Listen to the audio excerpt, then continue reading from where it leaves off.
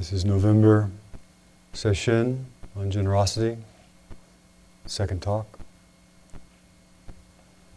Buddhism and Zen is profoundly practical. First, we work to know ourselves, who we are in the many different ways, many different sides of ourselves. And in doing so, we have insights, kensho, openings. And then we try to apply what we have learned to help others in our own particular way, the way our particular life has shaped. And in trying to help others, we realize our inadequacy. We realize how little we really understand. And so we start all over again, trying to understand ourselves, looking more deeply, having different kind of openings, offering it back, practicing, realization, offering, practice, realization, offering, over and over. But each time we go through this cycle, it's both the same and different.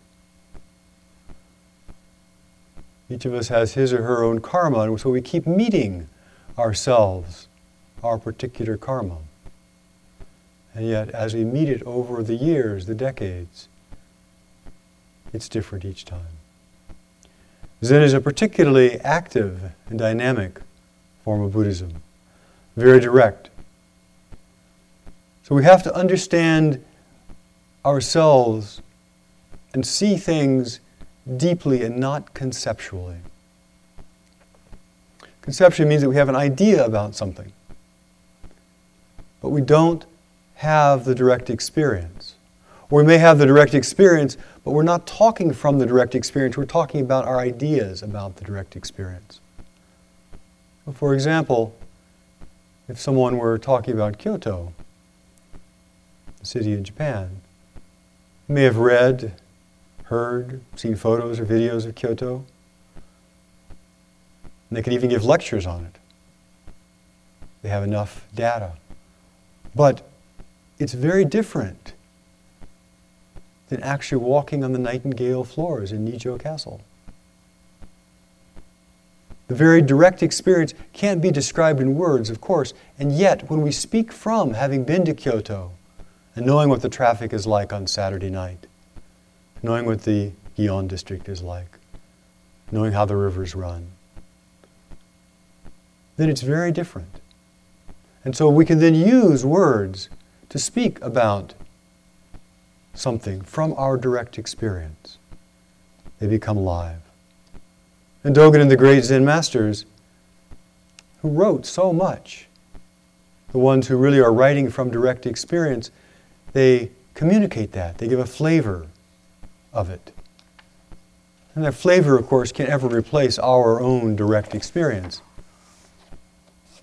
But the deeper our experience is, the deeper we realize that some of the great masters are writing from. And then it's very clear, or it becomes more and more clear, who is just talking from ideas. We do the same thing.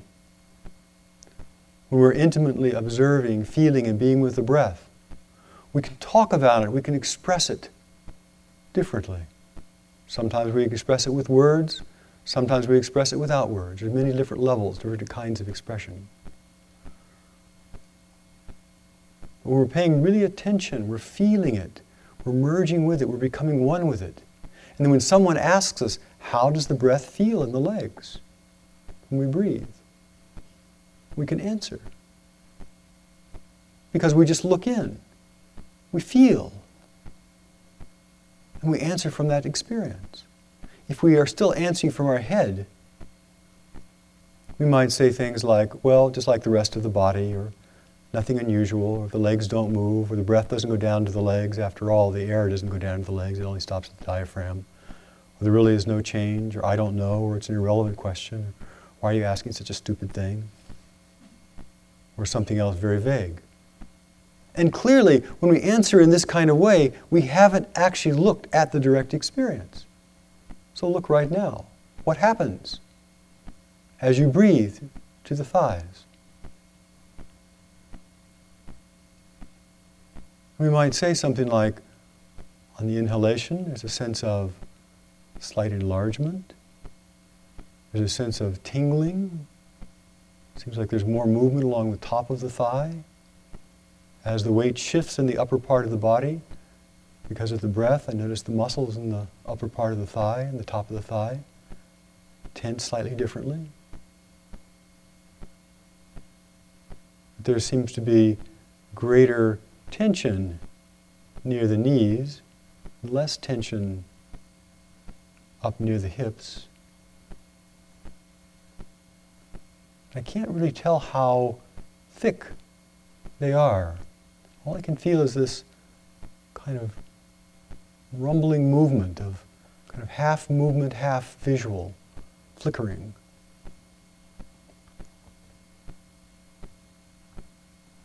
The skin feels warm, especially on the bottom.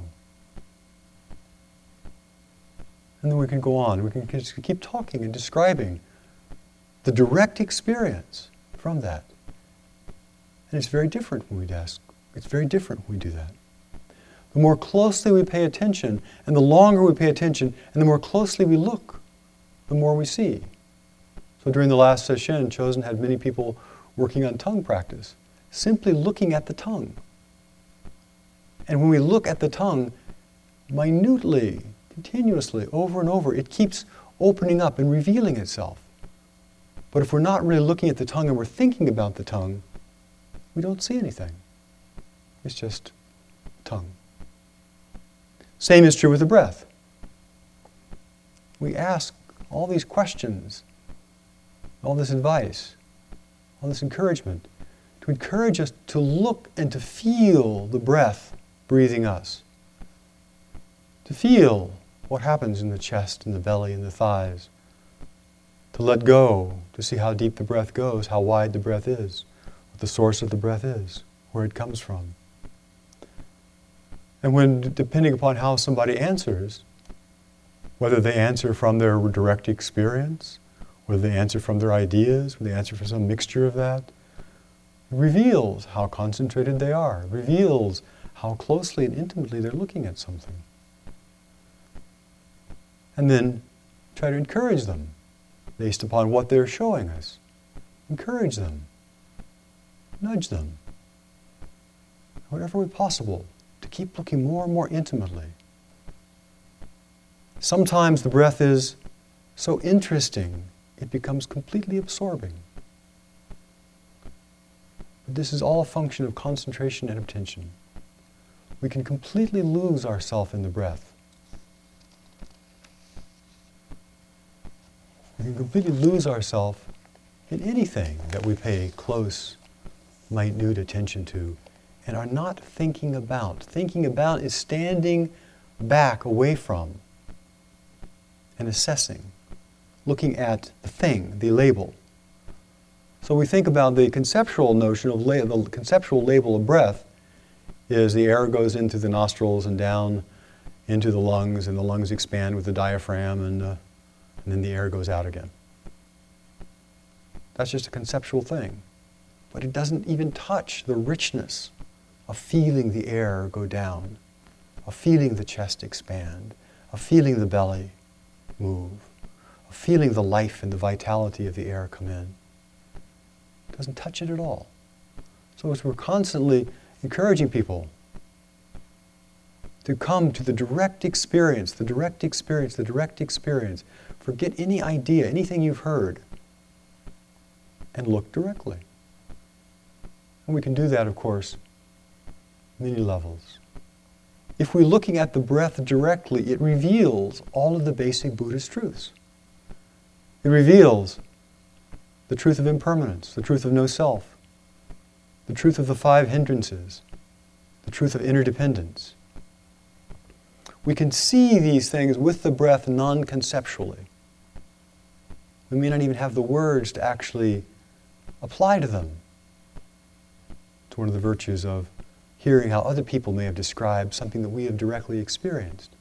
But when we are experiencing something directly, even though we don't have the best words for it, in the effort, the fumbling effort to articulate what our experience is, we reveal our experience.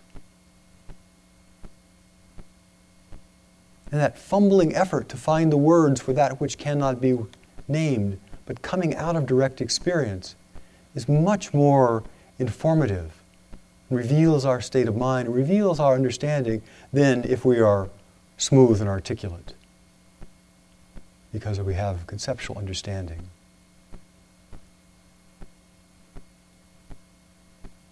We find the state of mind of the sutras through the breath.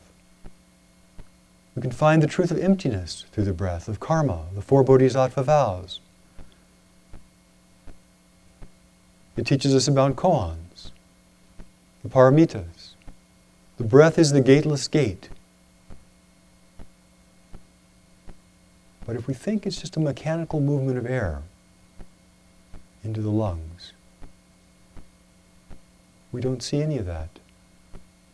The breath is the rising and falling of universes. It's the coming into being of our own life and the dying away of our own life. It's alive and it's dead. It exists and it doesn't exist. But we have to taste that directly.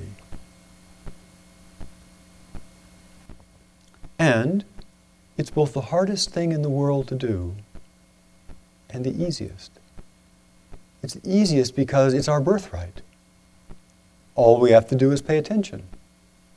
It's hard because our mind has put up so many barriers and ideas and notions and filters that we're not looking directly, that we get sidetracked, that we wander off into ideas about things, instead of being willing to let ourselves just go into them.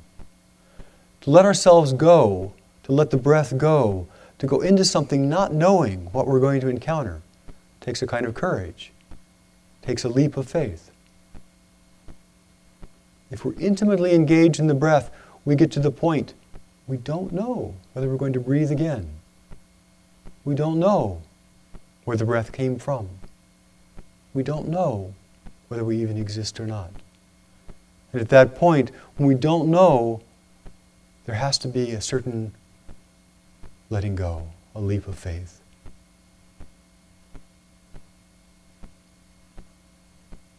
Vasui always describes it very dramatically. He says you get to the edge of the precipice, and then with your hands high in the air, you throw yourself into the primordial void of your own being. I always like that line. But it's also, in Buddhism is very practical, in that anything that we see has to also function. It's in the functioning that things become alive. So if we see something about the truth of emptiness, we also have to see, how does that function? If we see something about the truth of non-arising or of impermanence, how does that function? How is it revealed? If we see something about the truth of interdependence, if it's just an idea, we don't understand how it deals with this particular direct experience. But as soon as we have the direct experience, then we may have to fumble for the words, but we can see, oh, my life and the life of everything else is not different. If I raise my hand, I can touch the highest heaven.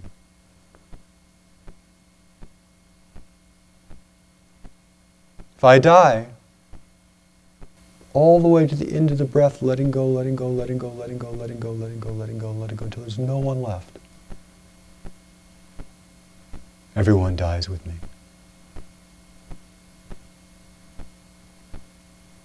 And they're all reborn.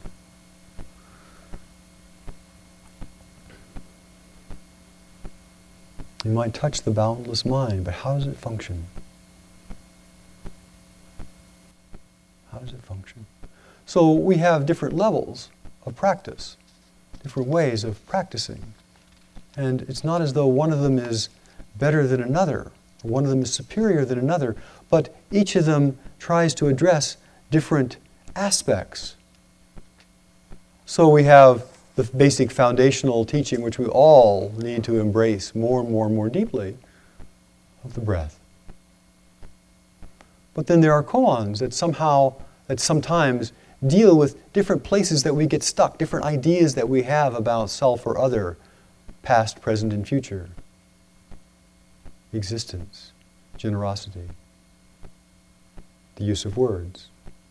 And so we're offered a koan at times that might catch us with some idea we have. And then the challenge is, can I breathe deeply? Can I let go? Can I go into this koan? Can I become one with this koan? Can I feel this koan from the inside and have it reveal its truth to me?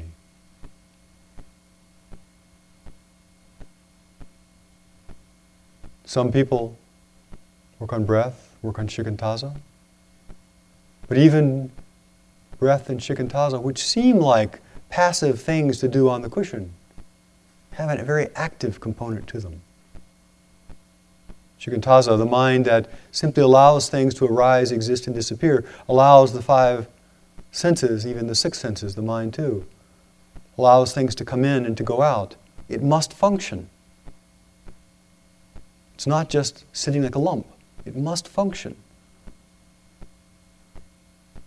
Otherwise, it's just in an inert state. When we're doing shikantaza, how do we work? We're doing shikantaza, how do we eat? We're doing shikantaza, how do we drive? Do kinhin. Has to always function. This session is on generosity.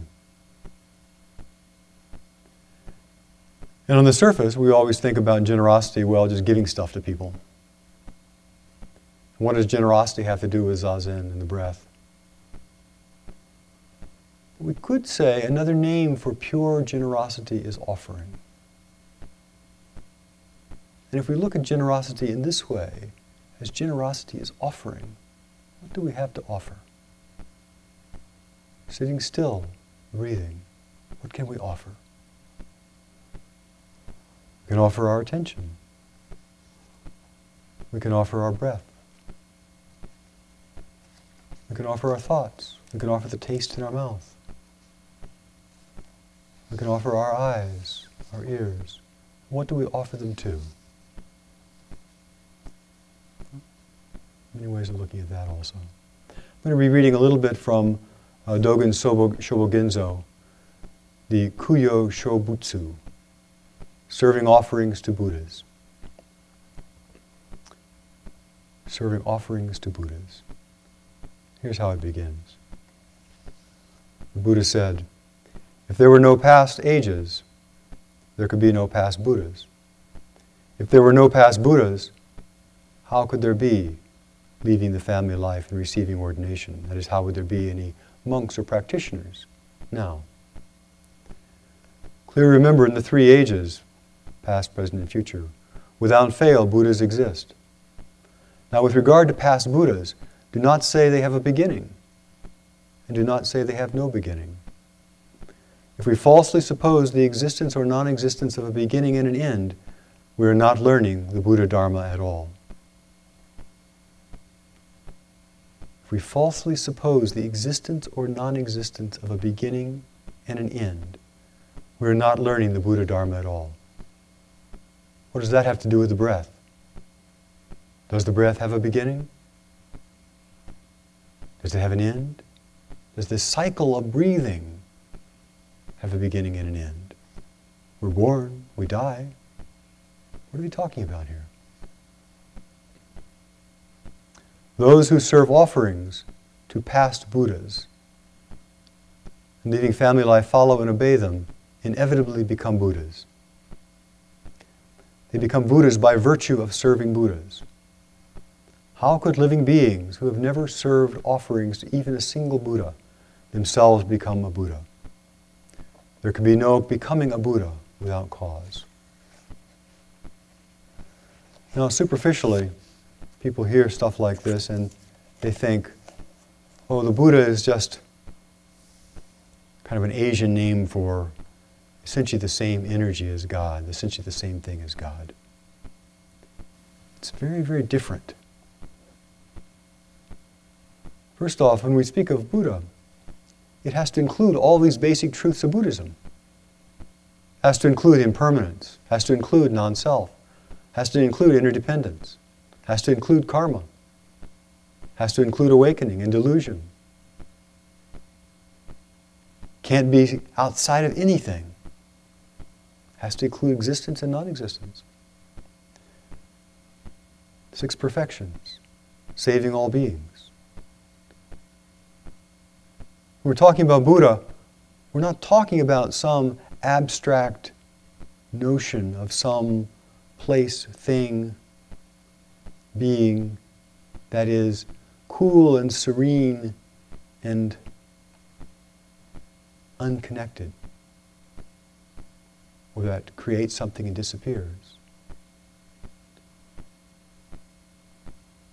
This Buddha has to have all of the same truths that we do. The truth of impermanence, the truth of no self, the truth of no beginning and no end, the truth of boundlessness, the truth of karma, the truth of saving beings, the truth of endless practice.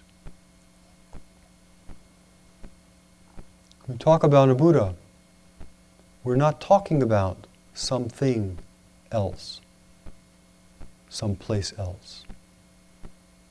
Yet there is that side of it. But if we don't understand the boundlessness of our own mind, if we don't understand the beginningless of our own being, then we think about self and other. We think that there's something to do with this rock that's on the altar that's different than I am. And we begin to have a feeling for, or a little glimpse into the inner penetration of all things. That everything we see, hear, smell, taste, and touch is our own body. Our relationship becomes very different. And so that's what Dogen Zenji is talking about here.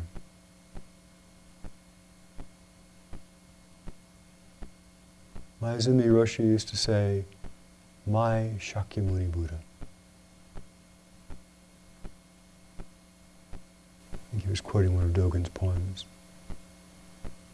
The mountains and rivers, all are my Shakyamuni Buddha. The whole room is my Shakyamuni Buddha. The rain outside is my Shakyamuni Buddha. Very intimate.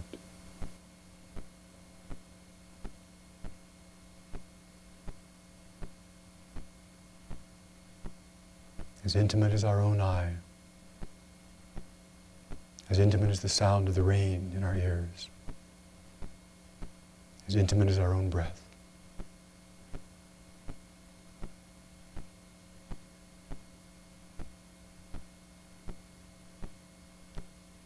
If that's the case, we talk about offering to Buddhas. What are we offering? To what? What comes from what and goes to what? In this same segment, Dogen Zenji quotes from a sutra, a Mahayana sutra called the Buddha's Treasury Sutra. I don't know it particularly. And it says in here, I'll read different sections, little sections of it.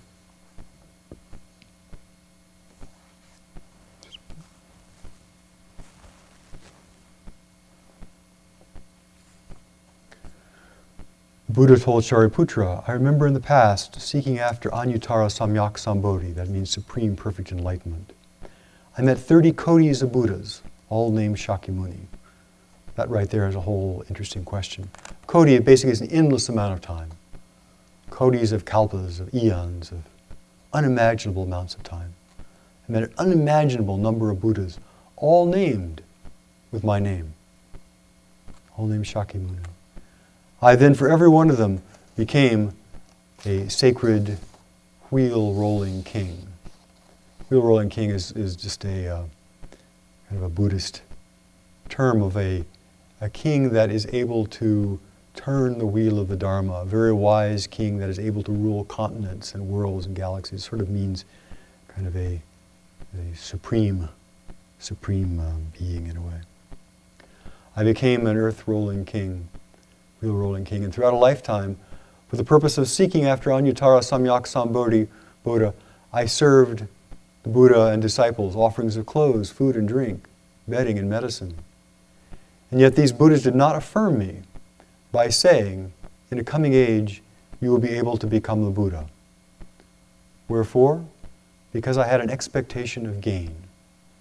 Now, in the Lotus Sutra and some of the other sutras, the great disciples come forward, and the Buddha says, in such and such a time, you too will become a Buddha. You too will become fully enlightened. You too will inhabit your own Buddha world.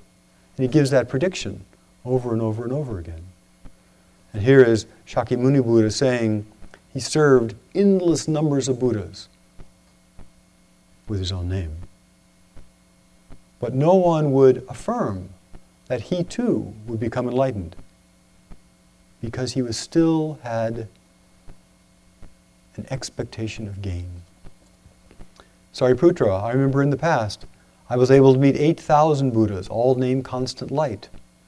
These Buddhas did not affirm me by saying, in the coming age, you will be able to become a Buddha. Wherefore? Because I had an expectation of gain. Shariputra, I remember in the past I met 60,000 kotis of Buddhas, all named brightness. And they did not affirm me because I had an expectation of gain. Shariputra, I remember a past age with 3 kotis of Buddhas, all named Pusha.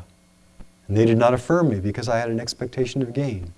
Sariputra, I remember in a past age, I was able to meet 18,000 Buddhas, all named Mountain King. And they did not affirm me because I had an expectation of gain. Sariputra, I remember in a past age, I was able to meet 500 Buddhas, all named Flowers Above. And they would not affirm me because I had an expectation of gain. And Sariputra, in the past, I was able to meet 500 Buddhas, all named Majestic Virtue. And all of them did not affirm me because I had an expectation of gain. Sariputra, I remember in a past age I was able to meet 200,000 Buddhas, all named Kunadima. And then for every one of them I became a sacred wheel-rolling king, and I offered Buddha offerings of every kind, and they did not affirm me because I had an expectation of gain. Sariputra, I remember in a past age I met 9,000 Buddhas, all named Kashyapa, and I served offerings of 4 things to the Buddhas and their hosts of disciples, and they did not affirm me because I had an expectation of gain. Shakyamuni Buddha says he served countless, endless, boundless numbers of Buddhas, many as the sands of thousands, millions of rivers Ganges. And he served everything he could give. But because he still was saying, I'm giving because I want to get something. I'm not offering this freely. I'm offering this with a hook. I'm offering this hoping that if I propitiate you, if I offer the right thing, if I say the right thing, if I give you the right thing, then I will get something. Awakening, peace, enlightenment, who knows?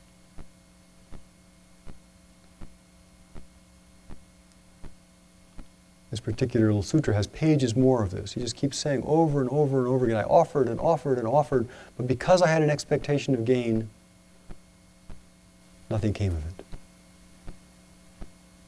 In a way, that's not true, because everything has an effect. But what he was deeply seeking bore no fruit. So what do we offer right here, right now? We have the ability to offer our breath, to offer our attention, to offer the awareness of this body. And we can do that for an endless amount of time. Keep thinking, if I just do it right, I'll get something. If I just do it right, then I'll have some experience. If I just do it right, then I'll become wise. If I just do it right, I'll get good karma, or whatever our particular fantasy happens to be. And so instead of offering our breath and being with our breath and giving our breath fully to our breath, we constantly have that little voice back there that's saying, well, am I doing okay? Am I doing okay? Am I doing okay? Maybe I'll get it right this time. If I get it right this time, then maybe I'll get what I want. It doesn't work that way. We could spend eons of kodis of kalpas, as they say. We have to give the breath completely. We have to give our attention completely. We have to give completely. Nothing left. And how do we do that? We do that by becoming completely attentive, so that our attention is in the breath.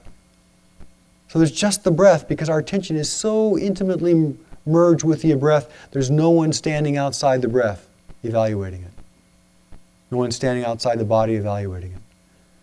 And when we're intimately merged in that way, the mind is still.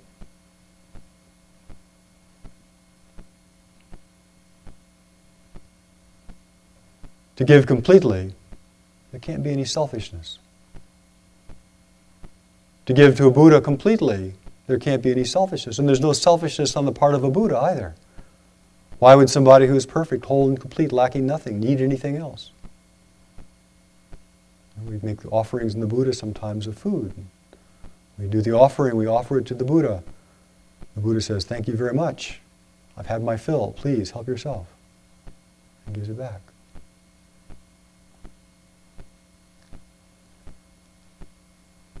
We have to come into the practice with the aspiration for awakening.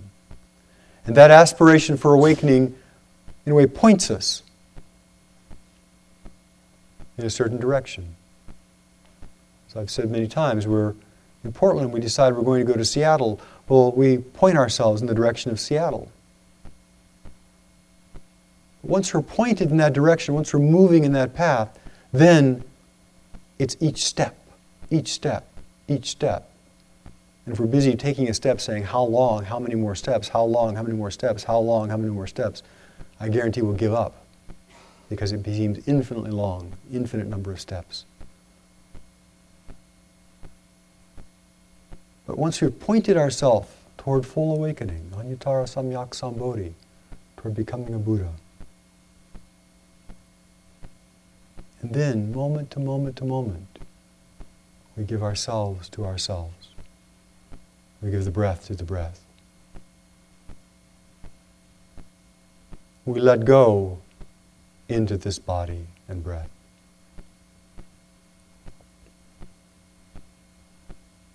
But again, it's practical, it's functional. I gave a whole list of criteria yesterday for what the criteria that are appropriate for giving. But because even though we may give this complete, whole body, life, attention to our own Buddha here, to our own breath, it still has to function in the world. And when it functions in the world, it has to function in the world in a pragmatic way. Like I said yesterday, there are all the criteria for what makes an appropriate gift. Is it the right gift at the right time, in the right amount? Will it be of benefit? Will it not leave harm behind? And all those different criteria. So on an inner level, we have to give up everything. On an outer level, we have to express that giving up everything in a way that is appropriate to our circumstances. It's appropriate to the circumstances around us. Buddhism and Zen especially always tries to figure out how is appropriate to the circumstances. How, according to these circumstances, do I reveal the deepest truth? And that's what a lot of the koans are. A lot of the koans say, okay, well, in this circumstance, how does the truth get revealed? In that circumstance. And sometimes we do it by cutting everything off, and sometimes we do it by presenting things, and sometimes we do it by expressing the activity of things, and sometimes we do it by nothing at all. There's a lot of different ways, and we have to learn how to try to work with and to reveal and to function with this inner truth that we discover, truths that we discover. The breath is constantly changing according to circumstances. There is no constant breath. Our life is constantly changing. The breath that is below the constantly changing breath does not change. But it has to be seen directly.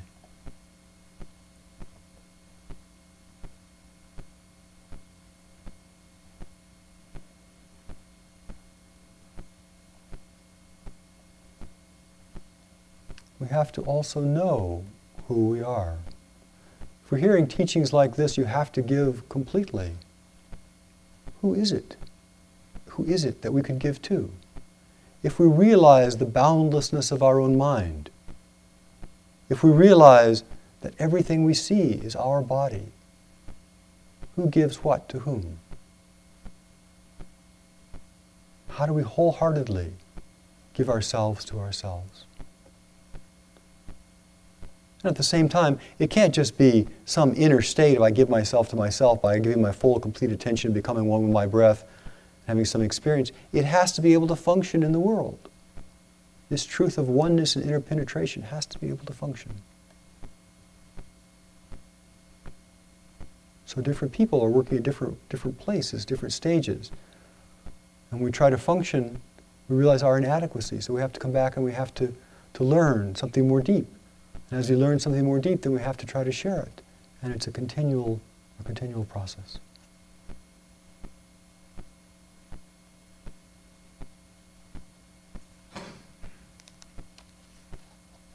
Feel the boundless breath. The breath that has no beginning. The breath that has no end. The breath that is one breath.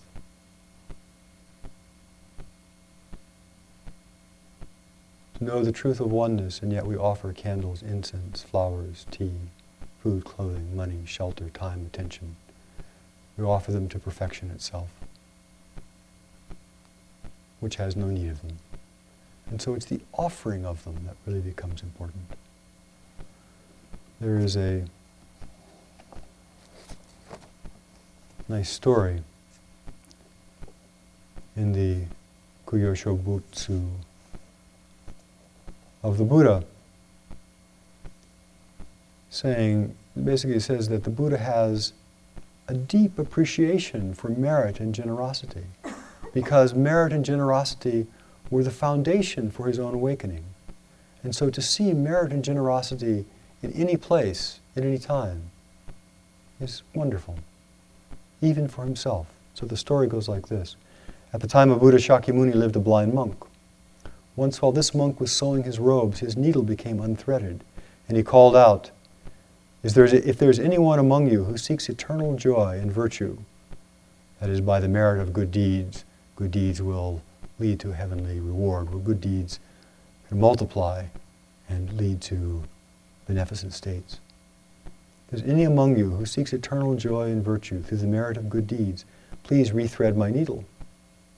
The Buddha Shakyamuni heard this call and answered, I am such a person. I shall rethread your needle.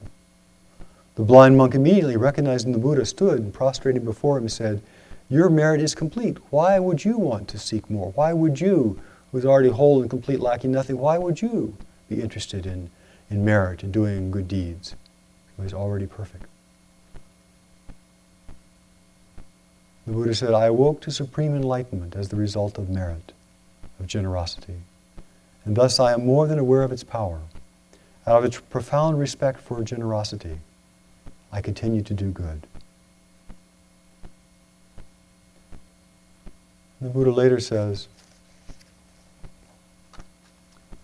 a small amount of mud given sincerely is superior to vast quantities of gold given with the thought of reward. Flowers and incense offered with sincerity are far more valuable than vast quantities of gold offered with thoughts of reward.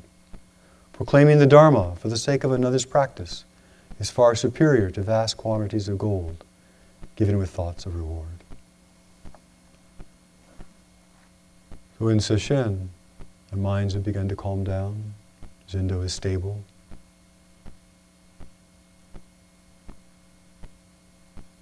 To give ourselves diligently to the breath, to our koan, to shikantaza.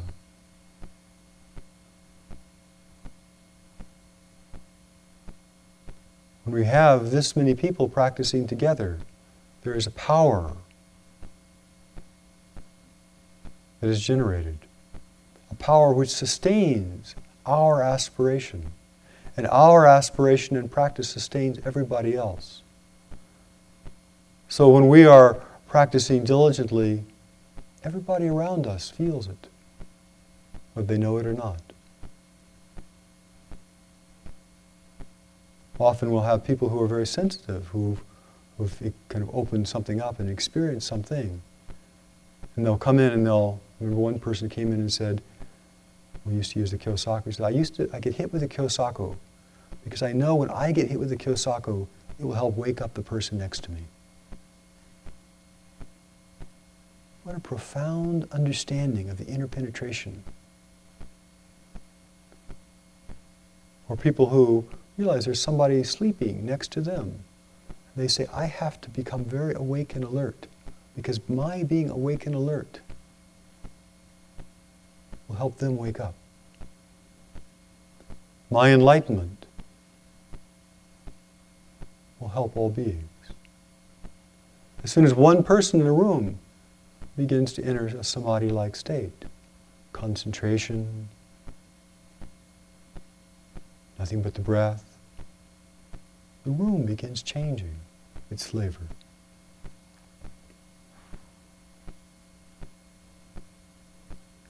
But we enter samadhi. We enter this state of whole oneness concentration by melting into the breath of the koan. We don't enter it by forcing, by saying, I'm going to get it, I'm going to make something happen. Because then there's an I who's going to make something, and there's this object, and there's this dualistic thing, which the harder we struggle, the more we create. We enter samadhi by melting with full, complete attention, moment after moment, by melting into the breath, by feeling the breath, by tasting the koan. Words and thoughts are inherently divisive. So, unless they're coming from the place of deep, complete, empty silence, and we're trying to figure things out with words or thoughts, we're missing the point. Because the words and thinking is always, I am trying to understand that. And there's this division. We can't go into samadhi when there are words and thoughts there. So as the breath becomes more refined, as mu becomes more complete, as whatever koan, whatever shikantaza we're working in, there is just experience, experience, experience, experience, but no evaluator or evaluation of the experience. As soon as we say good or bad, that's just thoughts, that's just ideas. How can this moment be good or bad? How can this sound be good or bad? It's just a sound, it's gone. But the good or bad happens after the fact about what already happened in the past. In a moment, there is no evaluation. In one moment of breath, there is no evaluation. We just feel. Just breathe. Just listen. It's right here.